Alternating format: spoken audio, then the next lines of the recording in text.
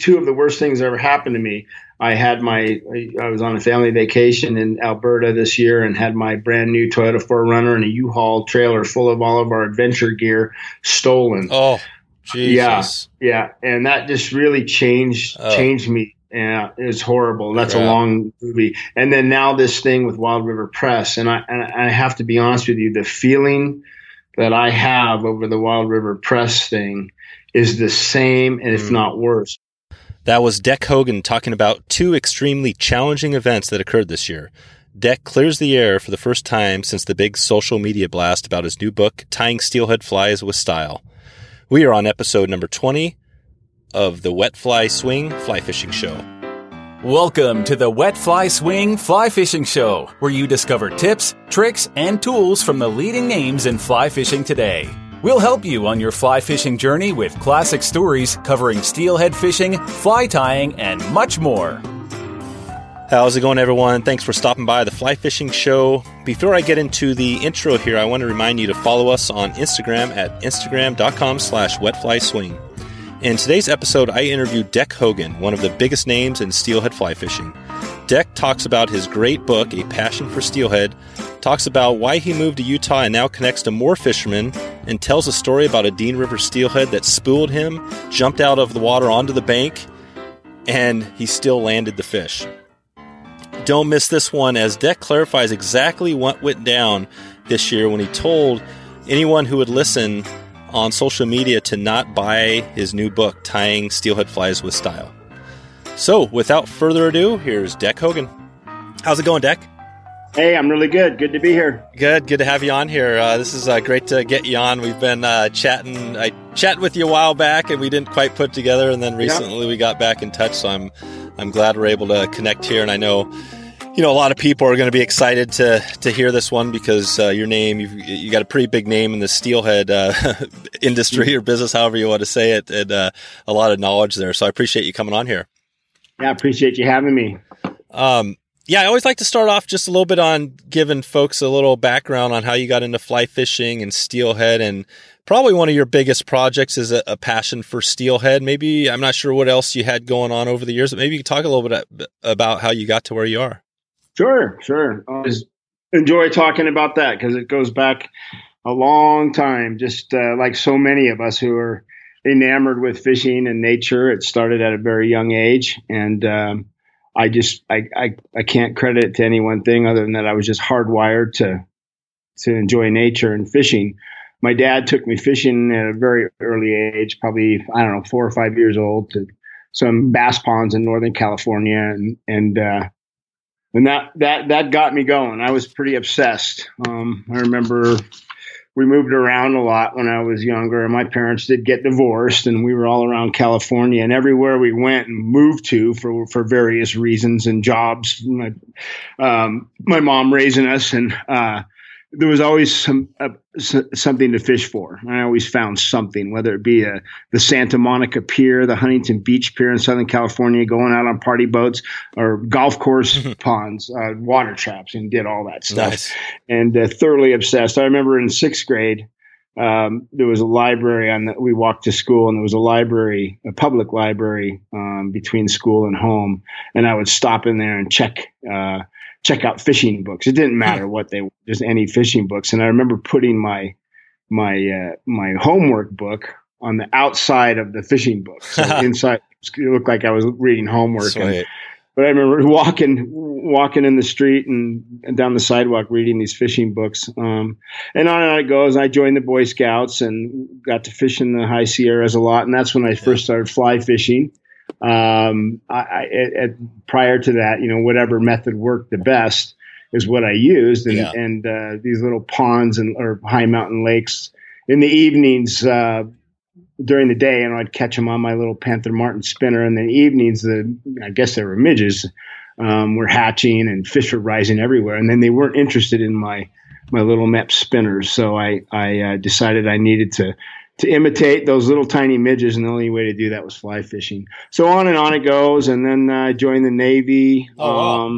Yeah. So there you go, Boy Scout. And then I was in the Navy, and in the Navy I got to move to Washington State. I was always interested in steelhead. Just the first time I heard the word steelhead was in 5th grade.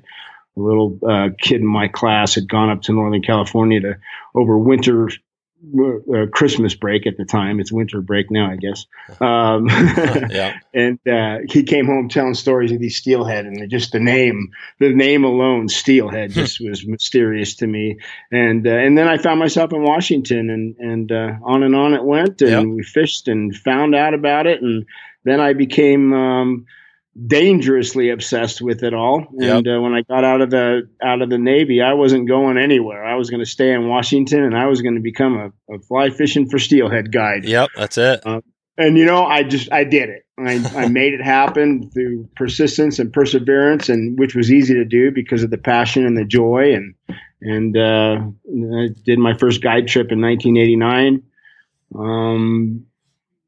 Two-handed rods were just kind of sneaking around and up there at the time, and got one of those in my hands and went off and running, I should say, and guided full time to 2003. So wow, there's a lot more to the story, but that's kind of the glossed over version. Totally.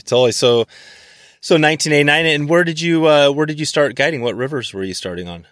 So the very first guide trip I did was on the North Fork of the Stillaguamish River in Washington. Yeah, which incidentally was the very first fly fishing only water in North America, at least the United States, as far as I know.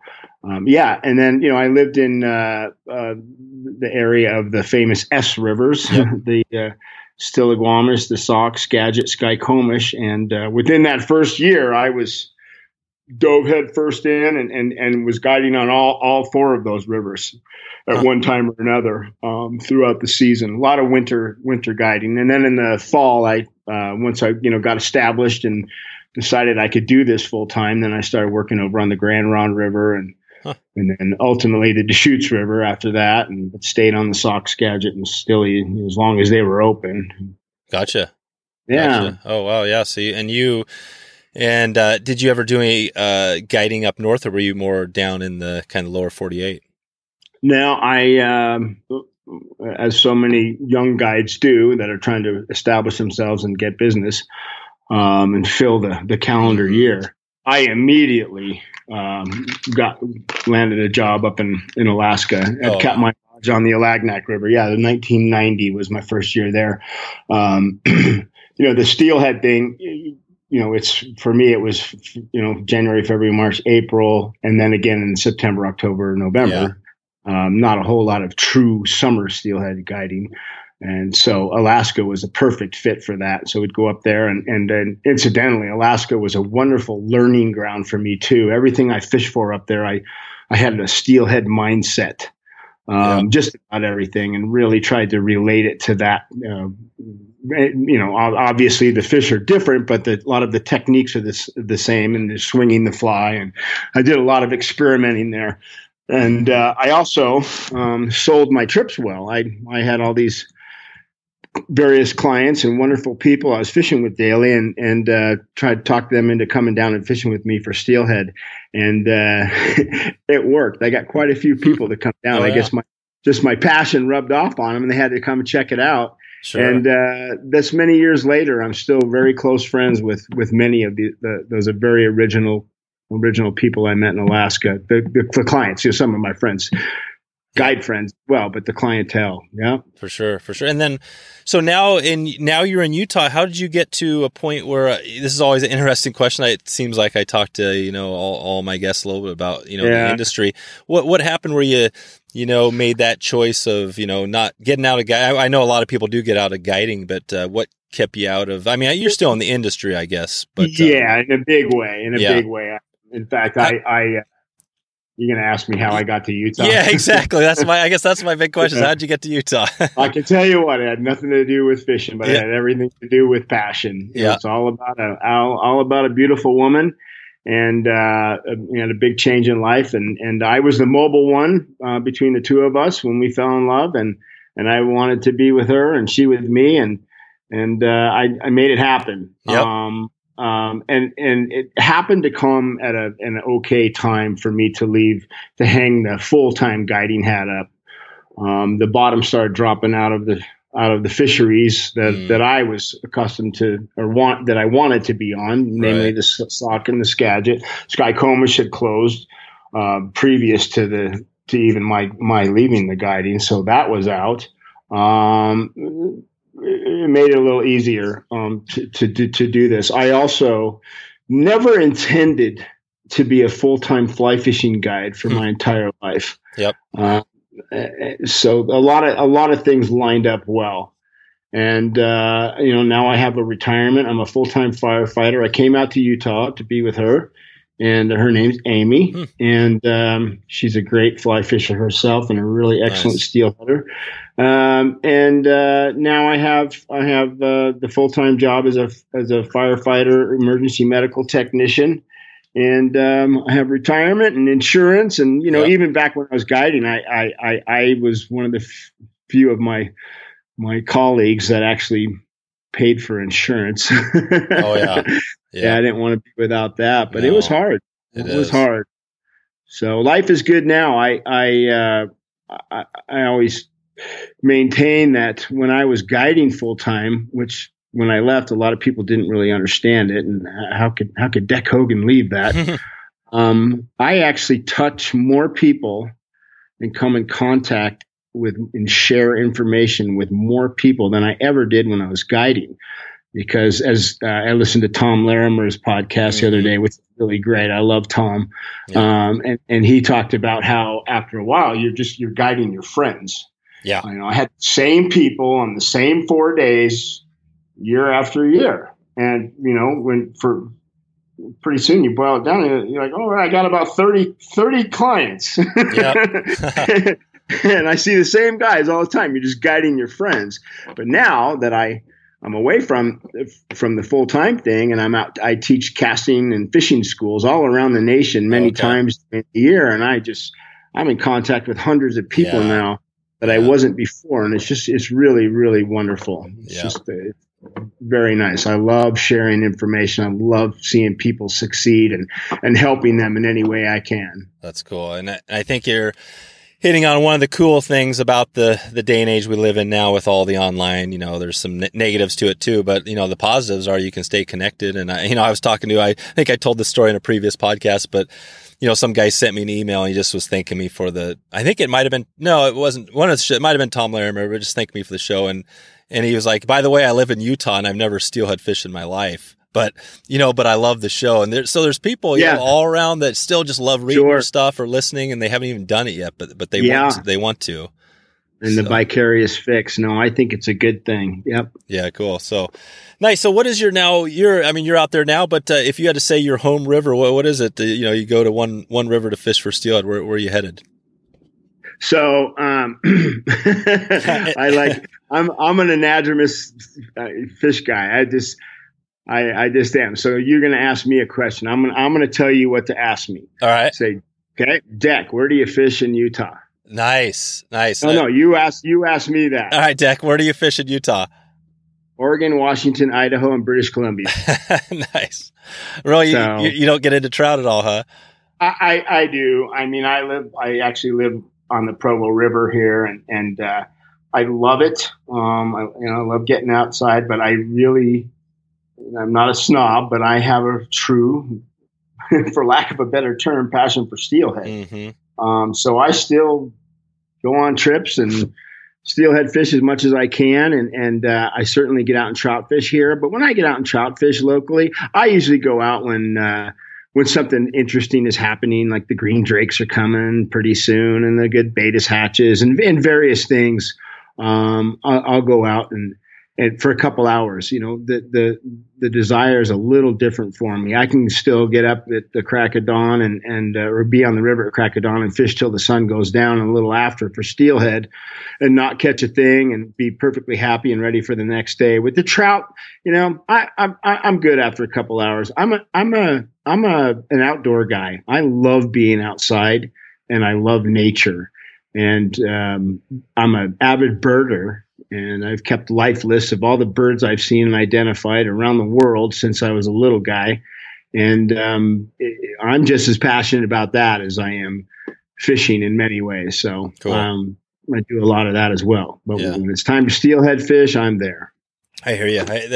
We've been talking a little bit about the, like the trout spay and some of that stuff that's kind of coming around the industry. And I know that that's interest. Is that something that you do a little bit to keep yourself busy out there with the kind of the smaller, lighter stuff? Or I guess, Sure. I love we'll call it a spay cast, but the two-handed cast, the spay cast, if you will, a waterborne, cast that's independent of the water, and building the cast around the anchored fly on the water in a kind of aerialized roll cast, whatever you want to call it. I love that. I love casting. I love casting single hand. I love casting two hand. I find though that I utilize the two hand, the spay cast, in all sorts of ways. So for me, even to go out on the small mountain streams or even this middle Provo River, I might not always have a two-handed rod in my hand, but I utilize the cast, right? So to me, the size of the rod that I would use is relative to the size of the water. So to answer your question, yes. Mm-hmm. If I'm in trout water that's large enough and broad enough, and it makes sense to use one of the micro spays, one of the 3, 4, 5 weight two-handed spay rods, I certainly will, and I have for a very long time. Actually, long before it was even fashionable.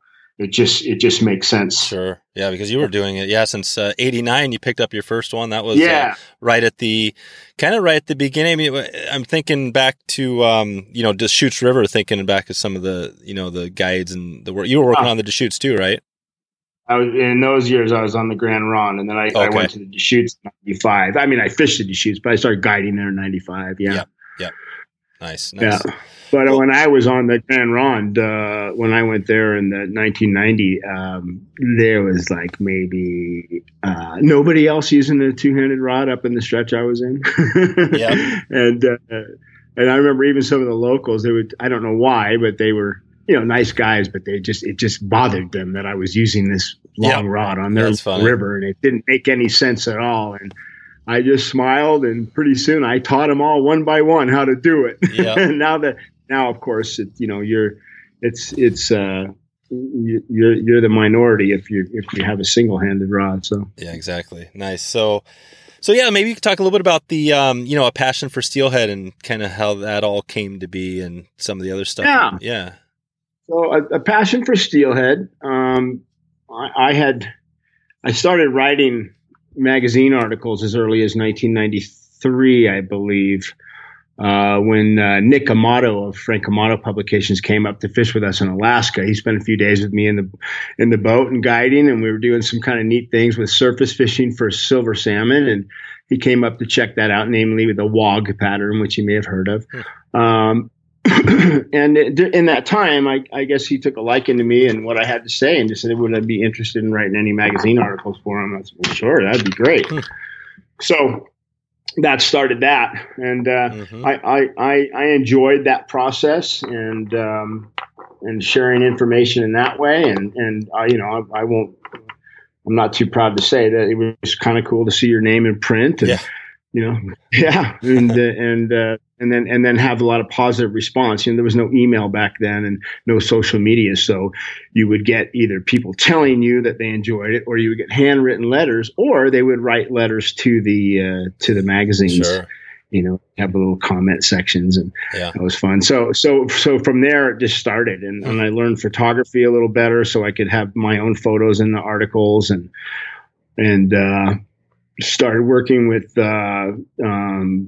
Wild Steelhead and Atlantic Salmon magazine, which Tom Perro was the editor of that and publisher in the very early 90s. Yeah, and I was thrilled when I got to do an article with that, and that just kind of snowballed, and all of a sudden I was doing articles for all the magazines and selling photographs to Sage and Sims and their shores and catalogs and Ross reels. Yeah. And all the while I'm just out having fun on the river, and I've got my camera with me, and it's on the brain 24/7. So to sit down and write about it was relatively easy. About the time I got out of guiding, full time. I'm still guide a little bit, but for Steelhead, but full time 2003. Just prior to that, I had some friends say, "Man, you need to put all your knowledge and all your experiences in a book." And that's cool. I should do that sometime. And just thought about it mainly. And then about the time things changed in my life, I think Tom asked me about it if he wanted to do this book.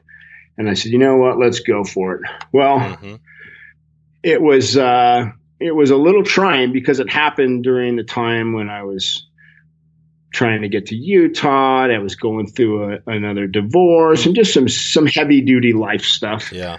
And all the while trying to make ends meet and get the firefighting job. And so it took a little bit of doing to get the time, not the discipline, but the time to sit down and write it. Well, pretty soon I did, and I got going on it, and it just poured out of me.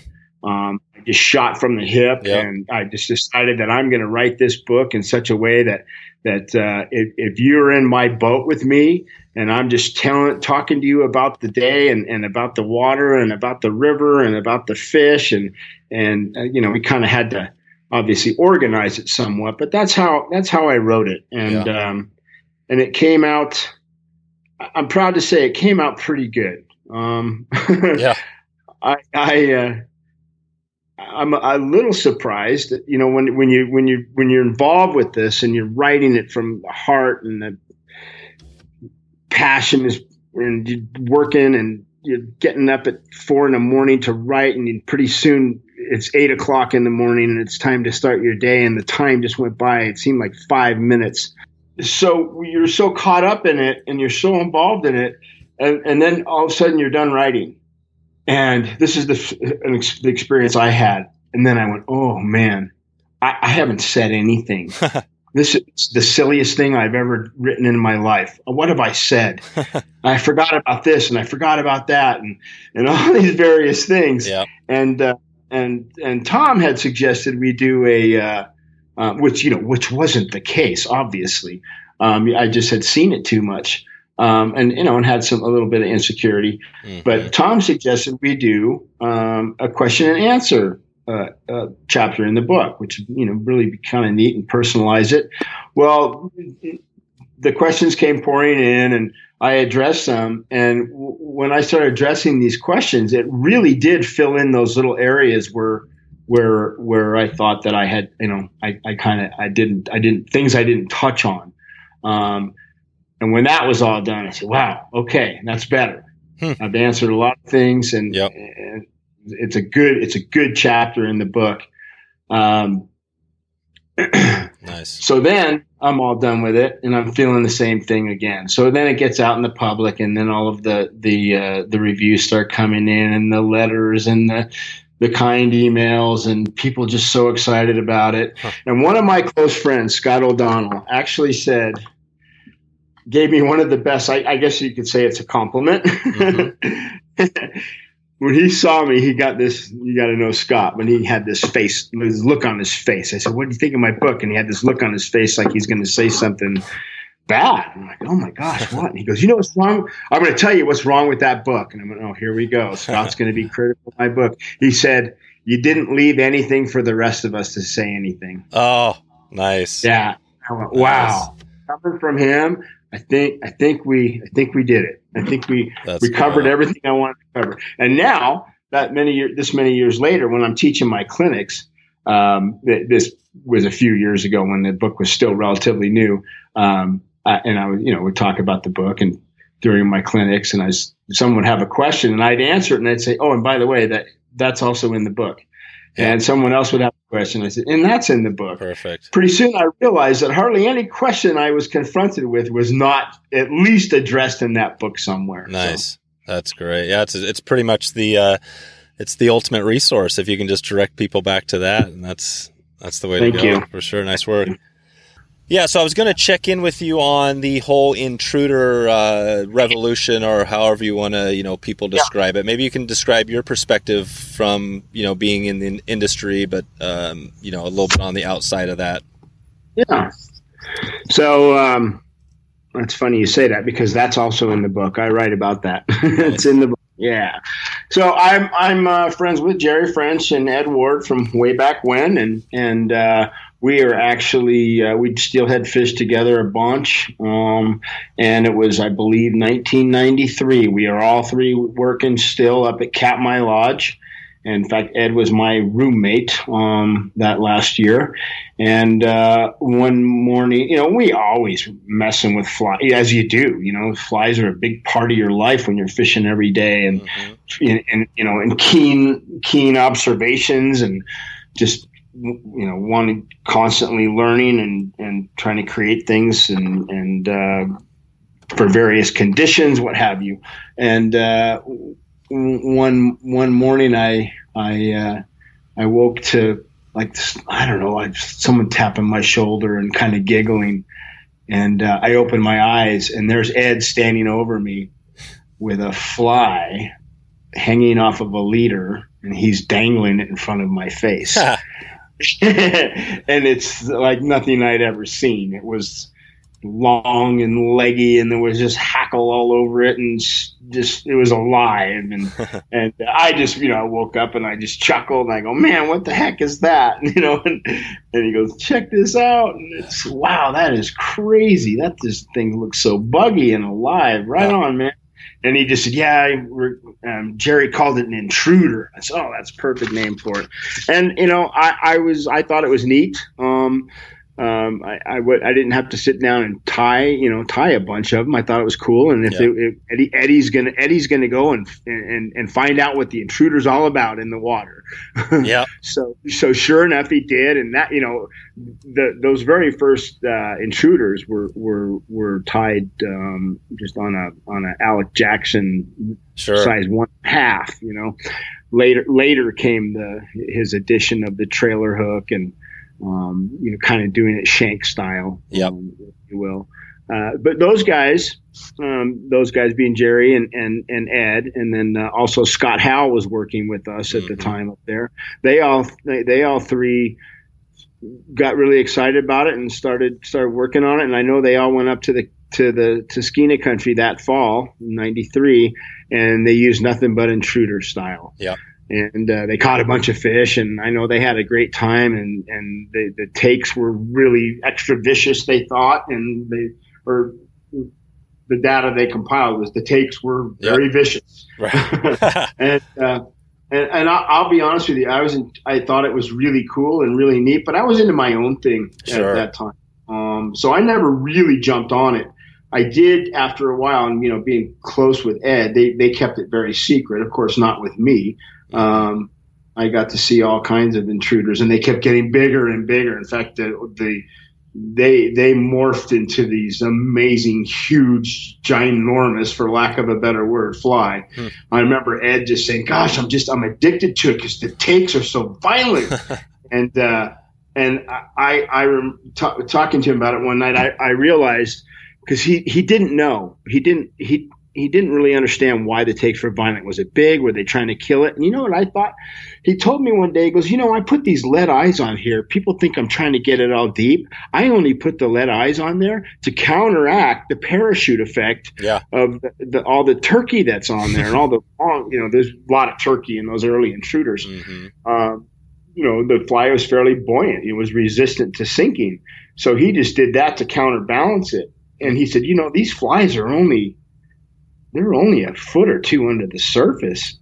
And I went, that's why you get the violent takes, because you're getting these big fish, these big wild winter fish coming up high in the water column, taking that fly down. So you're getting a much bigger jarring take than you would if it was down at their level. So in any event, that was pretty interesting and revealing and Ed was pretty excited with that thought. After a while he started using the ostrich hurl in the flies. And although I wasn't intrigued to tie my own intruders, I did I did like the look of the ostrich. So I did some space style flies where I'd use ostrich herl as the hackle, and then in the wing. And I have a fly called a DC prawn. It's in Passion for Steelhead that, and I definitely credit Ed's intruder to that, but I never really got too into it. I can say this though, anytime that I did not an actual intruder on, it was always one Ed tied, and always something cool happened. Nice. No, so I think it's really neat, and I will in the Passion for Steelhead. What I said about that fly is that it's not many things are original anymore. Yeah. That was something that is original. That changed the face of a lot of people's idea of steelhead flies, the size of flies, the styles, and it just. Ed is truly, and you can credit those other guys to a degree, but it's Ed. Yeah. Well, that was the take from the story I heard. It sounds like, Ed was the guy watching the National Geographic sort of things with coming up with these ideas. But was it, I was just thinking this as you were talking. I mean, is the revolution similar to the whole spade rod, two-handed rod revolution back in the 90s when you were there starting that whole thing or being part of that? Similar as regards to, I don't understand the question. Yeah, is it similar like when you started fishing the two-handed rods, people thought you were crazy. Oh, yeah. And when Ed was doing that, so I guess they didn't think he was crazy because he was hooking fish, right? People realized he was hooking fish, and, Ed's always been a mysterious character, and Ed's hooking fish, and people listen, right? Yeah, totally. So and he kept that secret for quite a while. Yeah. And then when it got revealed, it was very attractive to a lot of people. Very attractive. So they started tying it. Now, one thing that I do, and this is important to me, and I'm sure it is to Ed and other, peers of mine. How you take a brand name and then it becomes the name, Kleenex, tissue, and we call it a Kleenex. Well, Kleenex is a brand name. That kind of happens with a few things. The intruder being one. Spay flies and intruders. Yeah, that's true. Everything, all of a sudden, every steelhead fly became a spay fly, which is not true. No. And then anything that was big is called an intruder. And intruders it's a family of flies. It's not a specific pattern. Yeah. But it's got to meet some criteria, certain criteria, to be actually called an intruder. So, and I've seen guys, fairly new to the sport and that don't understand the history of it, calling a great big rabbit strip leech with a hackle in front of it an intruder. Right. No. You get my point. So whoever's listening, an intruder's an intruder, and do your research and find out what it is before you start calling a big fly an intruder. Totally. Yeah. And if as similar to yours as it's in the book, and I've had a few guests that it's in the podcast. I've had a few people that have clarified that exact thing, that it's the background on it and stuff. And you're right on. So no, I appreciate that. Yeah. So I was going to jump into a little bit on presenting the fly, at the right speed, because that's a big common question a lot of people have. Before I get into that, that's kind of a big topic. I was hoping you could maybe clarify a little bit on your, was this your second book or the most recent book that came out? Or for the Amatos, I did, as far as the book goes, I did one of those Steelhead River journals on the Skagit and Sauk River, and I believe it was published in 1996. Okay. So for me, that was a book project. It wasn't a very big book, but it was a lot bigger than a magazine article. So it's like 50-page book. Yeah. And then I did Passion for Steelhead. Yeah. Mm-hmm. Okay. And so the most recent book that just came out, the Tying Flies with Style. There was a little bit of a social media blast, or however you want to call it, where I think you came out and some other people talking about how there were some issues and how not to buy the book and stuff. I was hoping, I had Tom Perro on here in a recent podcast, and he explained kind of being the publisher and all that, basically his side of the story. I was hoping that you can maybe clarify your side as well and just go a little bit in the background, just so people, I think it's a good lesson, if nothing else, for people that want to get into this and write and to understand the process and all that. Sure. That's it's a sensitive subject, and it's actually more than just a little social media thing. Yeah. I've been very quiet about it. I can tell you that it's been a gut wrenching, very sad ordeal. And I know that Mr. Perro has been very vocal about it on your podcast, and then the paper, this long paper he wrote. Right. For those of you that don't know, we'll talk a little bit about it, because I kind of do want to tell my side of the story, because there's two sides to every story. Yep. And I've been giving it a lot of thought, because I figured we might be talking about this. For sure. And I want to be careful, because I don't want to drag it on. Yep. And I never had any intention of trying to slander or defame Wild River Press or Mr. Tom Perro himself. I never have said anything derogatory, and I'm not going to. All I'm going to do is tell you the truth. Yeah. Perfect. Which we haven't always had the truth.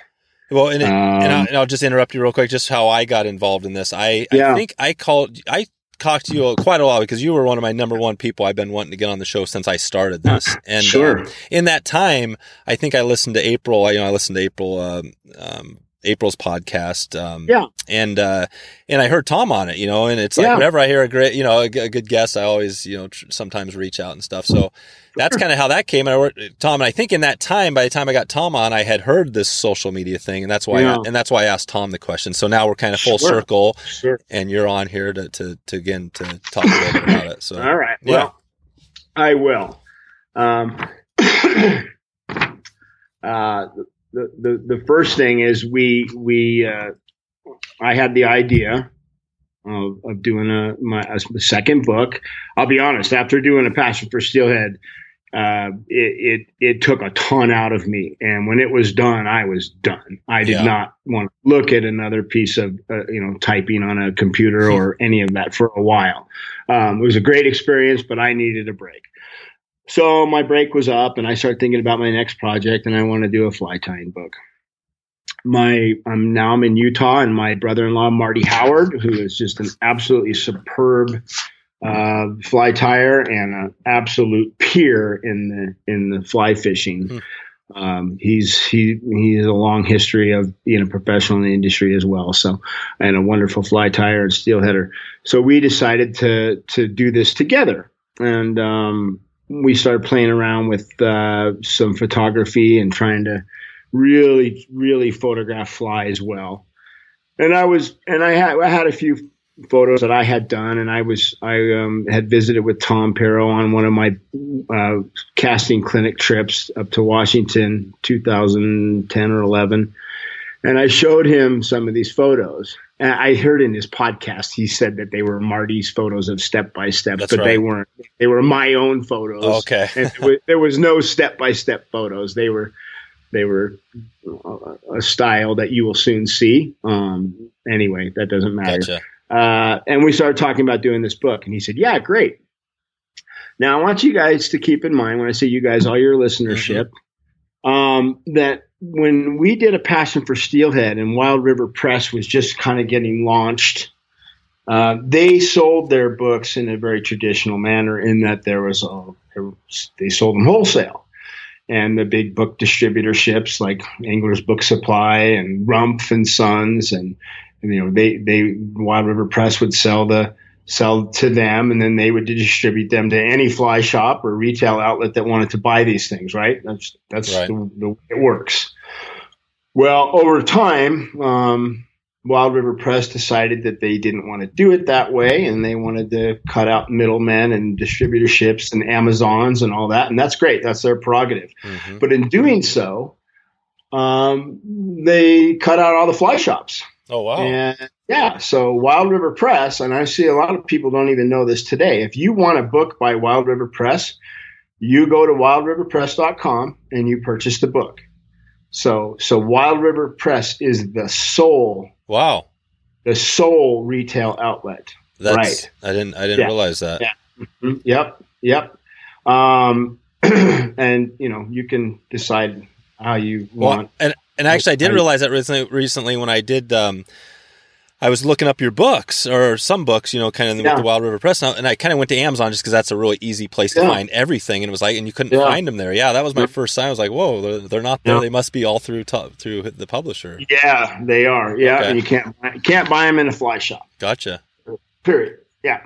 So I had expressed to Tom that I was not interested in that. The fly shops are my friend, and they're part of my business, and it's a very small little industry, and it's pretty close knit.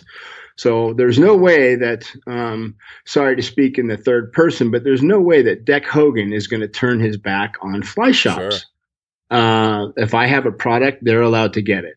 So I discussed that with Tom, and he agreed that my fly tying book, or our fly tying book, was going to be available in fly shops. Done. So Marty and I went to work, and Tom and his layout guy, Greg Smith, they didn't have anything come their way. It was Marty back in 2011. Marty and I just kept working on the book at our own pace. Didn't sign any contracts or anything, just at our own pace. Mm-hmm. Well, Marty at the time was a police officer, full-time police officer for Park City.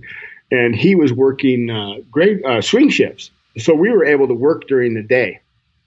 And we worked and worked and worked and worked. And then all of a sudden he had to change shifts. Well, we weren't able to work together anymore. So the project kind of went away, which is, here's an opportunity for me to interject this.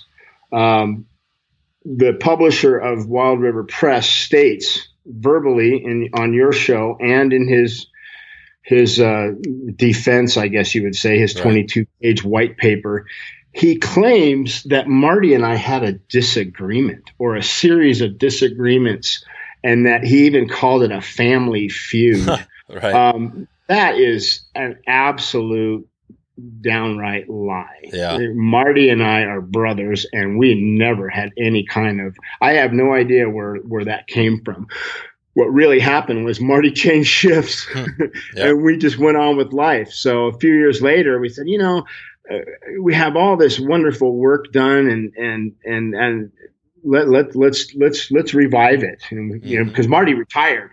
Oh, wow. And I'm a full-time firefighter, so I have 2 days on, 4 days off. And when I'm not traveling around teaching casting, I have 4 days off to write and do things fishing related. So we revived it, and we certainly did speak with Tom. I don't know if he called us. He said he did, or I called him. It doesn't even matter. Mm-hmm. We were ready to work again. And this was last May. And we set up a 3-way conference call with myself, Tom Pirro, and Marty Howard, the two authors and the would-be publisher. Mm-hmm. In that conversation, before we really made any plans or outlines to move forward, I distinctly remember the conversation. I said to Tom, and Marty was there, said, we have to know that this fly tying book is going to be available in fly shops. And yes, we certainly had a lot of work to do on this yet. It wasn't by any means complete. We're going to work. Right. And, I know Tom in your podcast said, well, they didn't even have a book. Well, I don't know what that means. We were working on the book. Tom didn't have a book either. So in any event, he agreed with the two of us that this book would be available in fly shops and be sold in a more traditional wholesale manner. Now I need you to keep in mind that Marty and I would have never, ever gone with Wild River Press had we thought for a second that they were going to be the sole retailer and that they were going to not make this book available in fly shops and other retail outlets. Right. This is a huge part of the story. Tom agreed to it. Did we get anything in writing at that point? No. Why would I? I didn't tell you this. Oh, I did. I alluded to it earlier. I've been working with Tom Pirro since the early 1990s. and did every magazine he ever had. I wrote articles for, and I had a column in one of them, a monthly column, bi-monthly. We traveled together. We did casting clinics around the East Coast and upstate New York. You guys were friends. We were friends. Yeah. So why would I not trust this? Right. So we happily went to work, and yes, we were working with Tom and Greg as our publisher, and back and forth, and editing things and sending them material, and Greg's laying the book out, and we still hadn't signed anything. Again, didn't think we needed to. And Tom kept pushing for us to get this thing done, and life's hard. Marty's retired. He made it sound like, I didn't do any of the work. Well, I did. Yeah. I certainly did. Maybe not as swiftly as he wanted to, but I got it all in. In any event, it's the end of December, and we're getting close. We still had a lot to do, but we're getting close. And all of the step-by-step photographs and stories that accompany them are in, and Greg's got them. And that's about all. There was a lot more to the book than he had. And all of a sudden it comes out that Wild River Press is in fact going to be the sole retail outlet. Yeah. And not even allow us to have the books wholesale. Authors should usually get their books at wholesale, and I can sell them out of the back of my truck all day long if I want to, like I did Passion for Steelhead. And go to book signings at fly shops, and yep.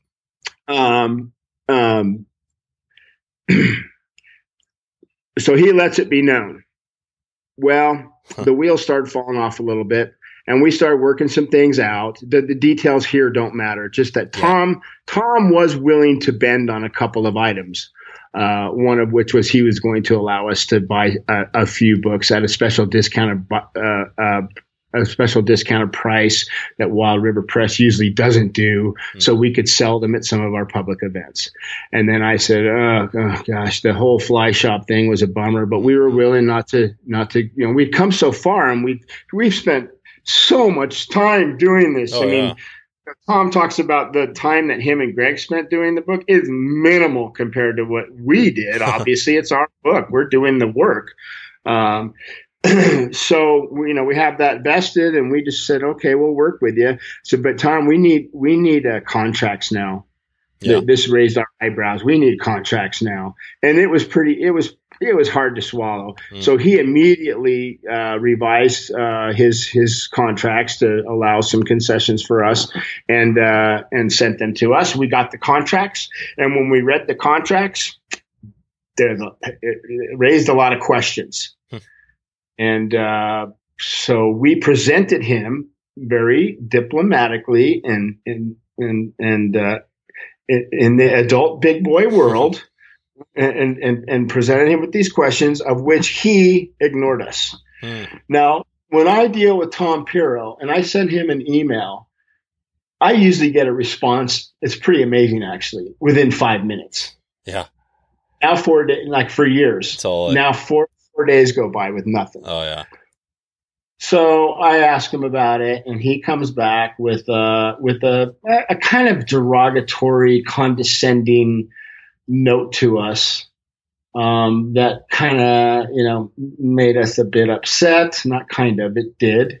Yep. And we let him know, and we're very unhappy and thought maybe this isn't going to work out. And nothing inflammatory.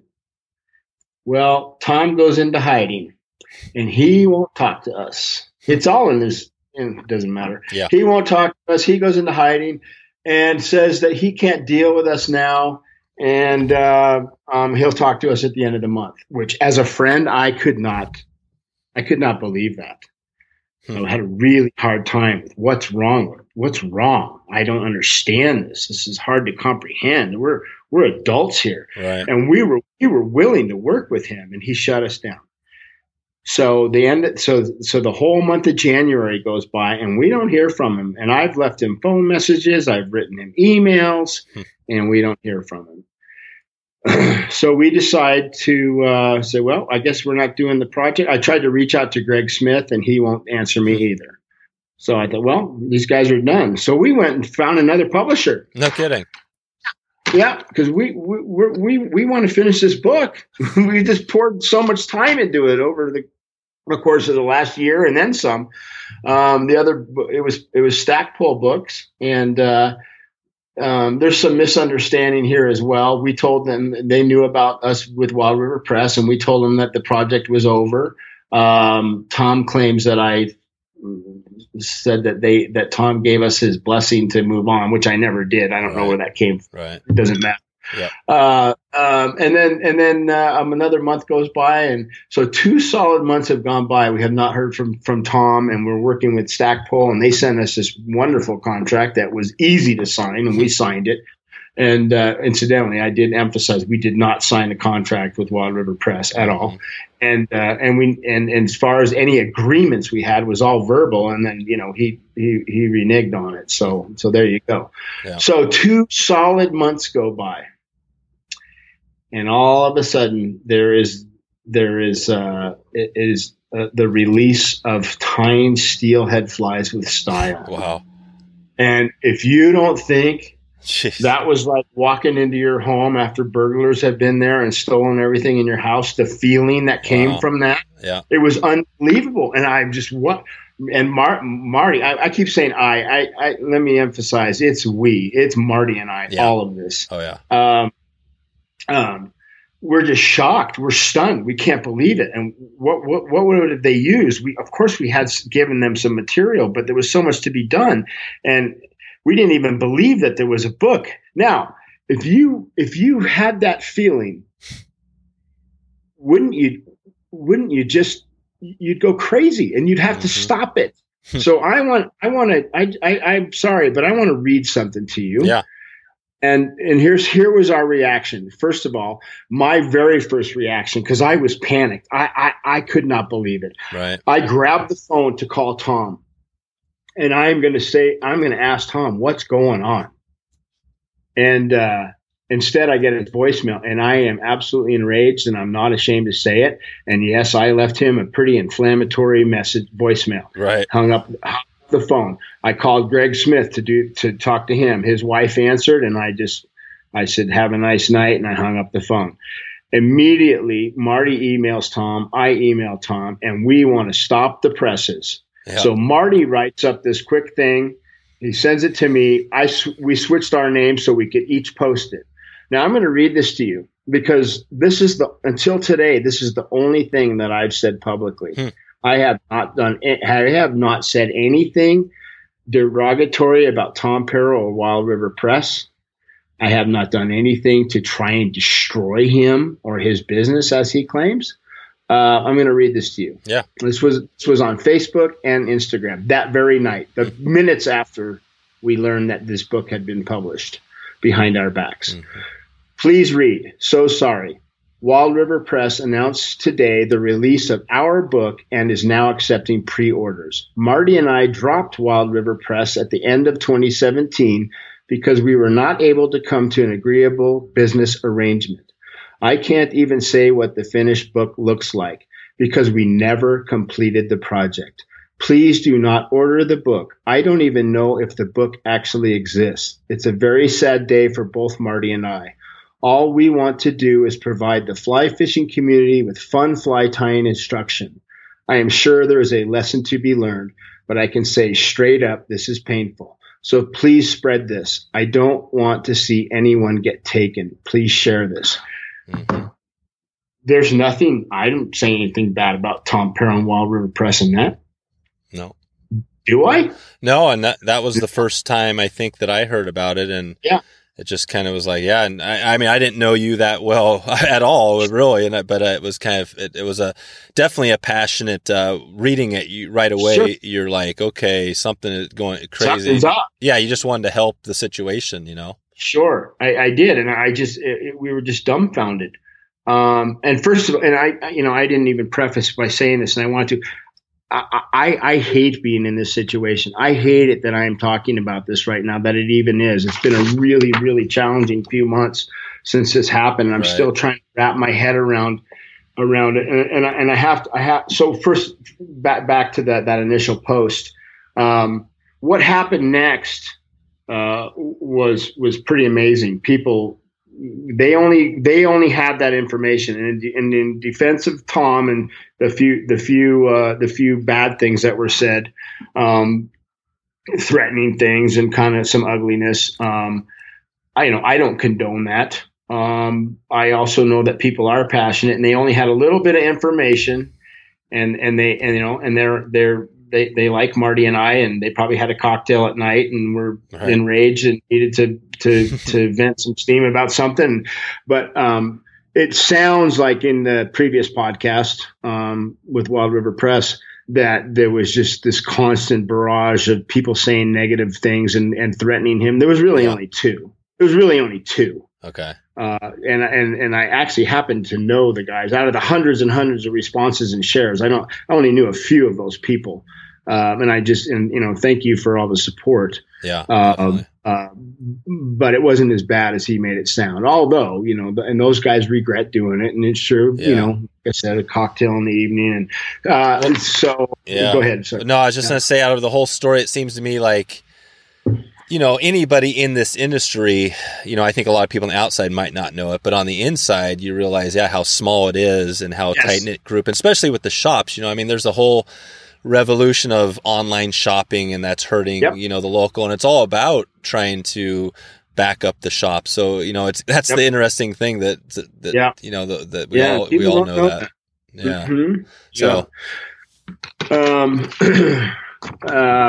and it's like I said, it's important for me to support the fly shops and everyone involved.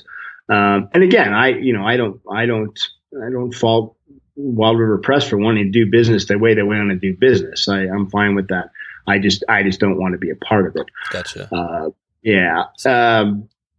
There's a couple of things. Go ahead. What I was going to say, so what do you think, just for a little take-home message for maybe somebody that's going to be writing a fly fishing book someday? What would be a word of advice from this story or something they could learn, do you think?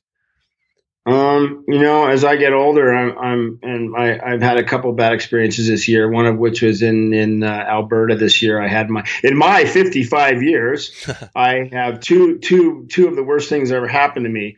I was on a family vacation in Alberta this year and had my brand new Toyota 4Runner and a U-Haul trailer full of all of our adventure gear stolen. Oh, Jesus. Yeah. And that just really changed me. Yeah, it's horrible. That's a long movie. And then now this thing with Wild River Press, and I have to be honest with you, the feeling that I have over the Wild River Press thing is the same, and if not worse, because now I know who did this to us. And he may feel justified, but when you do a book, there's all kinds of, there's a whole process that happens, and we were, a big part of that was cut out, and back and forth and proofreading and placement, and there was a lot more material that this book needed to have. Mm-hmm. And it was published in haste, and I never intend to come on here and badmouth anybody, just the truth. We established that, and here's the truth. That book is not representation of what Wild River Press can do. It's missing all sorts of things. You don't even have to know. If you just know books, it's missing things. But here's the biggest problem.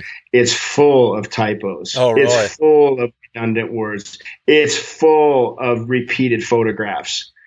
Yes. Yeah. It was, I don't understand it. And as far as Marty and I are concerned, that book does not exist. It was not handled. It was not handled the right way. So I'm going to right here, once again say, please don't buy that book. And I can just tell you that we'll make it up to you. And soon, someday, you'll see what Marty and I really wanted to bring to the fishing public. and with our hearts and passion. And I don't care if I make a nickel. I like sharing the information with our wonderful community. So yeah, okay. So there you go. So maybe there'll be some more stuff down the line on this. And for me, I think maybe one take home message is maybe a life message for everybody is that God, whether it's your car getting stolen, which has happened to me before as well, or this, I mean, stuff's going to happen that's terrible in life. And a big part is being able to move on and build from it and learn, and I guess, continue growing. And, but, And I apologize. I didn't answer your question. The question to aspiring writers is for sure is to, I was kind of leading into being cynical now, you can't do anything on a handshake. You can't do anything with a verbal agreement. You have to have everything in writing and signed, and agreed upon, legally and officially before you dive in. Yeah. No matter what. Yep. And Tom, and I'll say this to you, Tom, Mr. Perro, my old friend, in your 22-page white letter, which, I'm just like Tom. I encourage you to go read it if you want. It's tabloid journalism at its best, by the way, and it's full of smoke and mirrors and downright lies. And, in a different venue, I could actually prove it. But in any event, in the end of the story, he says, here's what I've learned. Well, it takes him many, many sentences to say what he learned, when really what Tom should have learned is the same thing that I did learn. And that is that you have to have a written, signed agreement up front. Right. End of story. Yep. There's no other way around it. Yep. So there you have it. And I apologize to everybody for taking so long to tell this, and that it even is. I'm all about fishing, love, life, passion, and all of you. Anybody that knows me knows that first and foremost, I love people and I love sharing. And that's what I'm all about. I have no hidden agenda, and to be called dishonest and unethical which that was said about me, is like, calling Pablo Picasso paint by number artist. Right. It's just not going to happen. I alluded that I was a Boy Scout. I was in the Navy. I am a public servant my whole life, guiding. Right. And now I'm a firefighter, emergency medical technician for the last 13 years. Marty Howard is a retired police officer of 30 years. We're pretty honest guys with lots of integrity. So I guess that's enough about that. Let's talk about fishing. Yeah. No, that's good. I'm glad you clarified that. Yeah. So let's bring it back to that question I alluded to a little while ago on presenting your fly. And actually, I think I usually try to keep these shows to, we're going to go a little over definitely, our normal time, but that's fine. But maybe we'll just do a little bit of a rapid fire round to try to get through a few questions. And I'll try not to be so wordy. Yeah, no, totally. So as far as presenting a fly, how would you tell somebody who's struggling to understand how to present that fly to a steelhead? How would you explain it to them? Okay. So there's many various factors, but when you swing a fly, the bottom line is you need to swing that fly just as a baseline. You need to swing that fly as slowly as possible. Slow is good. Overall, I know that, when Tom Larimer talked about speeding the fly up, in those conditions, that's a rare, unique condition. But if Tom came fishing with me tomorrow on the Skeena River for spring steelhead, we'd be out there fishing those flies slow. Slow down and across, so slow, as slow as you can. It's got to be enticing. What you want to do in the world, according to me, is you want your fly to look vulnerable. Yeah. That's right. Yeah, that's right. Because the steelhead are sitting there. They're either, it's a prey item. I mean, that's definitely one thing, or they're just kind of interested. I mean, what do you think is the biggest reaction? I think it's a conditioned response. a latent feeding response from the ocean, and a reaction. If you were standing on the other side if we were together in the room and I just tossed my car keys at you, you wouldn't just stand there and let them hit you. You'd try and catch them. Yep. Or bat it out of the way because Totally. it might have been a tarantula, but you're not going to just stand there, right? You're going to do something. And that's a conditioned response in you. Yeah. So that's without getting way into it. I've spent many a late night, 3 hour over a scotch or 7 talking about this stuff with my buds. But cool. All right. So what's your favorite beverage on the river? On the river itself? Yeah. You're out steelhead fishing and you're after or during? After. Yeah, after. I think my very favorite liquid after I'm done fishing is Lagavulin. It's a Isla Scotch. Oh, okay. It's a heavy, smoky, cool. peaty Scotch. Yeah, that's how I like it. Nice. That's cool. Yeah, I'm kind of a full IPA sort of beer sort of guy. So, I love IPAs too, and double IPAs and exactly. Good stuff. So what's up with you have an upcoming Steelhead class? I think you mentioned in somewhere, right? Coming up here soon.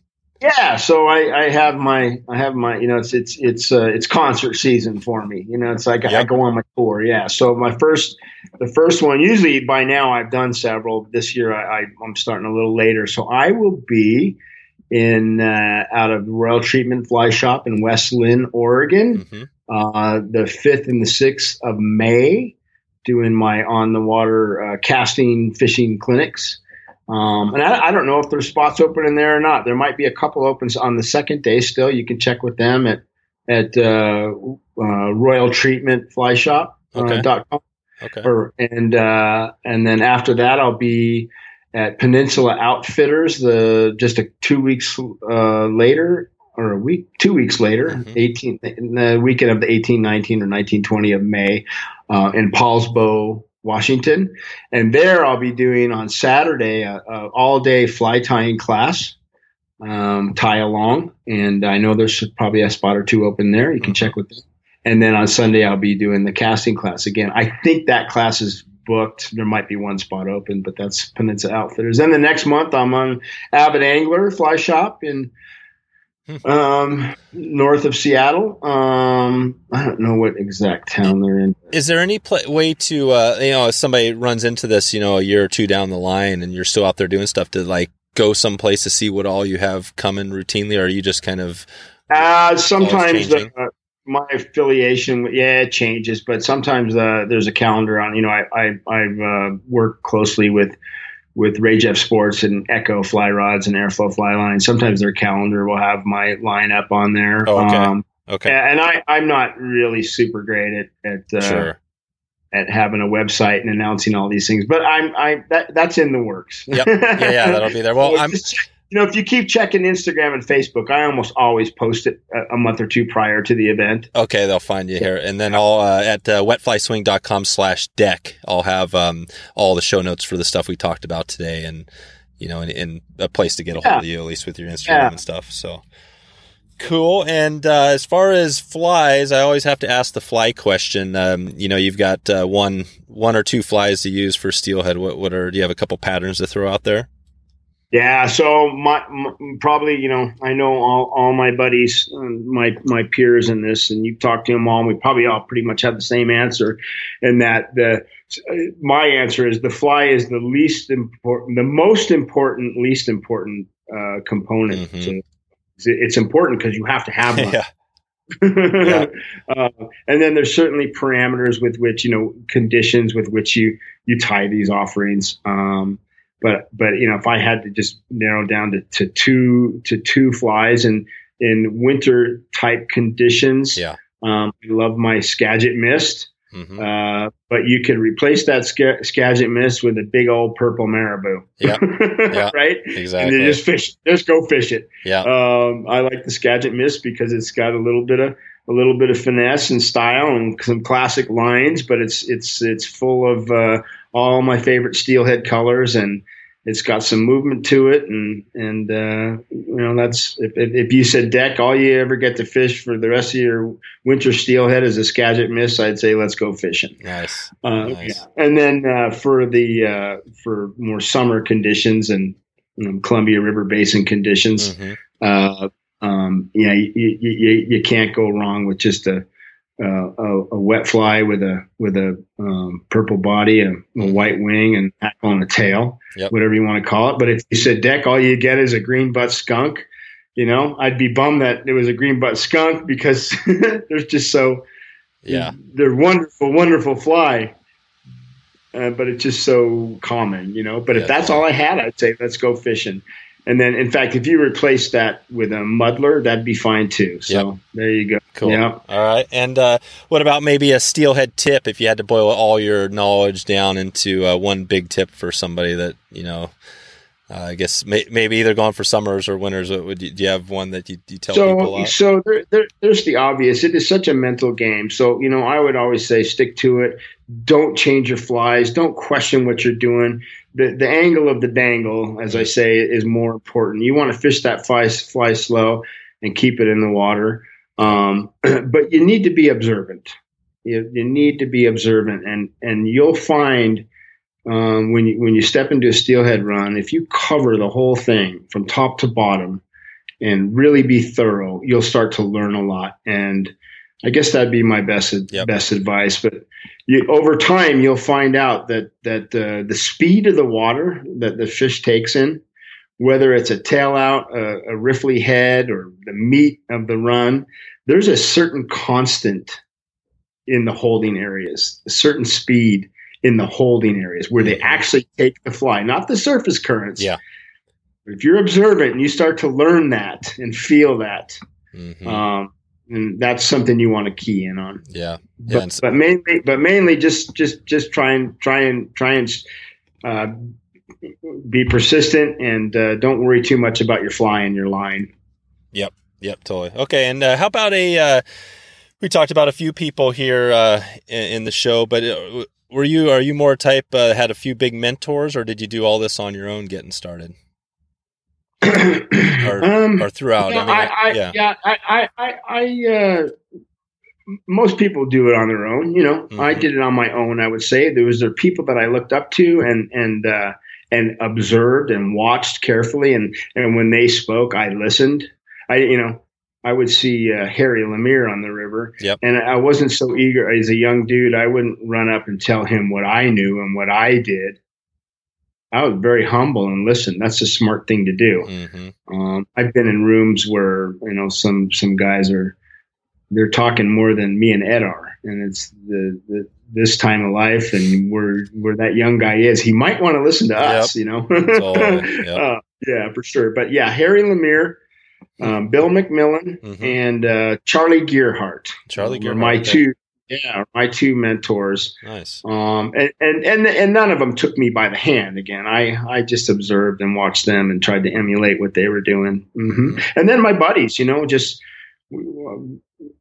Scott O'Donnell and Ed Ward and even Marty Howard. We and Jerry French. We just swap and share information, and I have nothing, even though we all started around the same time and grew up in this together, we all had tremendous respect for one another. Yeah, totally. And still do. Yeah, totally. Can you leave us with maybe a memorable fish story or some other big story from you said you're 55 years old. You've got how many years you got now? If you look at it, I mean, you've been doing this a while since you were a kid, but how long have you been on the guiding? Did you do the guiding thing and just been in the industry? Like I said, I did my first, spoke at a fly fishing club, probably in 1986 or 7. I was still in the Navy, so that was kind of the first thing I did. Sure, so you got 30 good years. People were listening, and then 89, like I said, was my first guide trip. So yeah, probably 30 something years now. Yeah, so blink of an eye. So I've had a lot of wonderful, amazing fish to my own rod. I've seen some amazing, you can imagine, things in my guiding days. As far as just a mean hot fish to my own rod. It's in the book. The Dean River in British Columbia, down in the lower Dean, where they're right out of the tide, and those fish are extra strong anyway. Huh.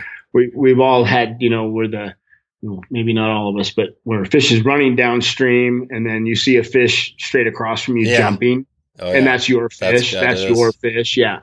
Well, that's always neat. But this happened on a much larger scale. It's a big, broad area of the river. I don't know. It's more than 100 yards across there, maybe 100 yards. So the fish is way into my backing going downstream. And I see this thing out of the corner of my eye straight across from me. Only it's not in the water. It's up on the bank. No kidding. Yeah. Damn. Yeah. So it's on the bank flopping. It's the whole Dean River is on my fly line. That's crazy. Just flopped. Yeah, that was nuts. And then it goes on from there. I mean, blow by blow accounts of a steelhead fight are special, but we know what happens. They run, they jump, they jump, they run, they run, they jump. But that was probably the most amazing thing I ever saw. And what really was interesting is when I actually landed the fish, I couldn't believe it. I had to pull out every fish fighting skill I had and ability and stamina. The fish didn't really mark itself up too bad up on that bank. Okay. So that was nice. Yeah. Wow. They're hard as steel. Yep. Yeah. Very cool. Very cool. Well, I think we were about there. I wanted to check in with you to see maybe in the next 6 months or so if you have anything you want to leave everybody off with to keep in touch, or just any new things coming up we can be on the lookout for. Yeah. Well, like I said, I'm not going to reveal what it is, but there's a little surprise coming. All right. There's a little surprise coming, and I can assure you that you'll all hear about it. So, perfect.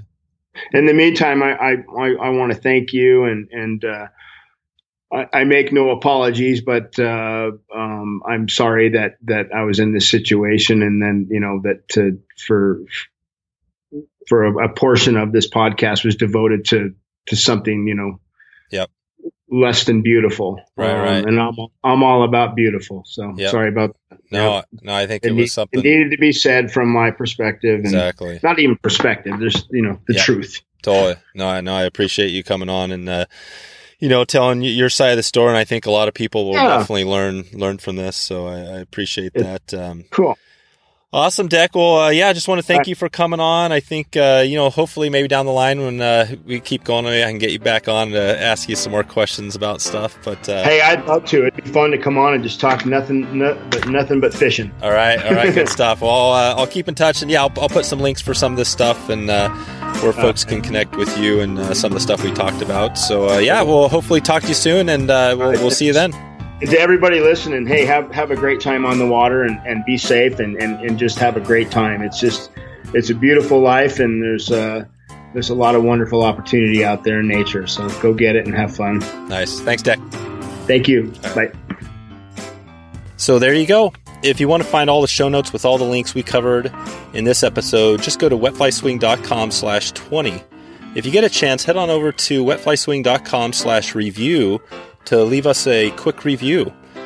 I believe this will help others find the show, I think, and hopefully help some people get into their first steelhead.